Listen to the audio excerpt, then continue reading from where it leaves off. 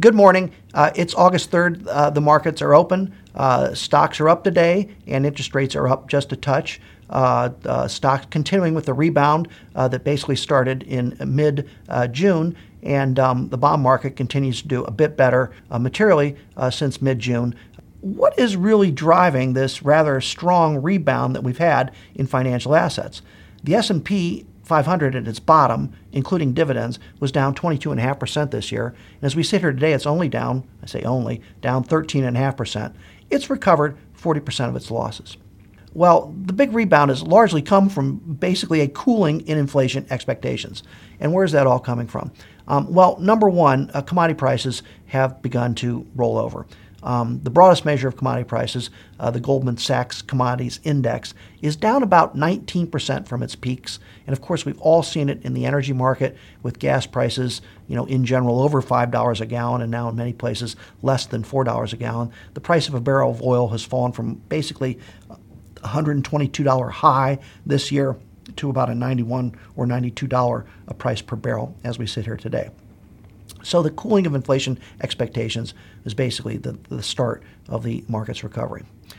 Secondly, earnings for the S&P 500 have come in stronger than expectations. There was a lot of worry and angst about earnings in the second quarter, mostly because, of course, rising commodity prices, rising labor costs, and a strong dollar were likely to pinch earnings. And they did certainly, and companies lowered their expectations, but still more than two-thirds of companies are beating their expectations, which is better than average. And we've had about 51% of companies report. So the earnings have helped rebound the market materially.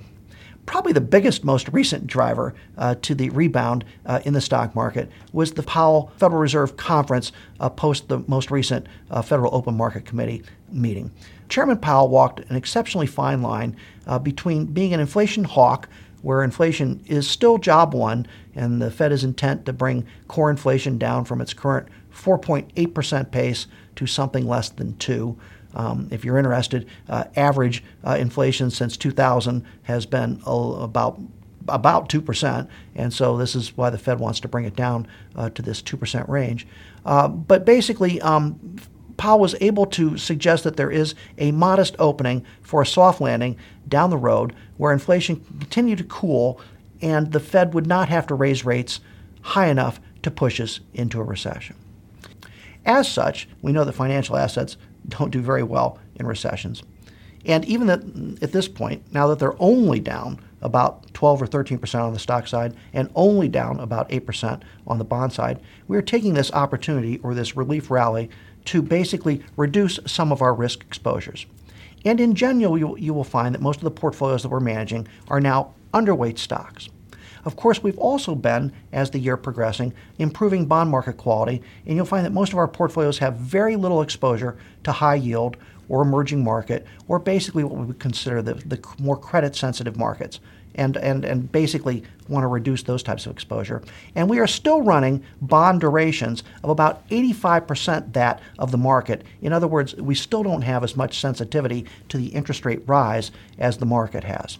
Those three key things are what has created basically a rather defensive situation for a market that still has yet to adjust to whether or not we won't end up in a recession. Now, of course, we've talked about this for quite some time. We are quite clear that we are not currently in a recession. We don't have recessions when we're growing jobs. We do view the probability and possibility of recession continue to grow, but it's still out there somewhere on the distance. But we're taking this as basically a bear market rally to reduce risks, take advantage of this bounce back in returns to basically set portfolios up for what's likely to continue to be a fairly rocky ride as the Fed raises interest rates. Between now and the end of the year, there are still 3 Fed meetings. The market's expectations, they're kind of torn between 50 or 75 basis points at the next meeting, but between all 3 of them, the market's average expectation is to put short-term interest rates at 3.5%. With the 10-year Treasury clearly right now at about 2.8%, if it doesn't continue to move up along with those shorter-term interest rate hikes, that only inverts the curve further, adding to the likely probability of a recession. Now, of course, we don't know exactly how this will play out as the year progresses, but we think it's much more important to play this from a defensive side rather than an offensive side. And we'll be back in a couple of weeks to talk about how the markets are adjusting to all of the recent news.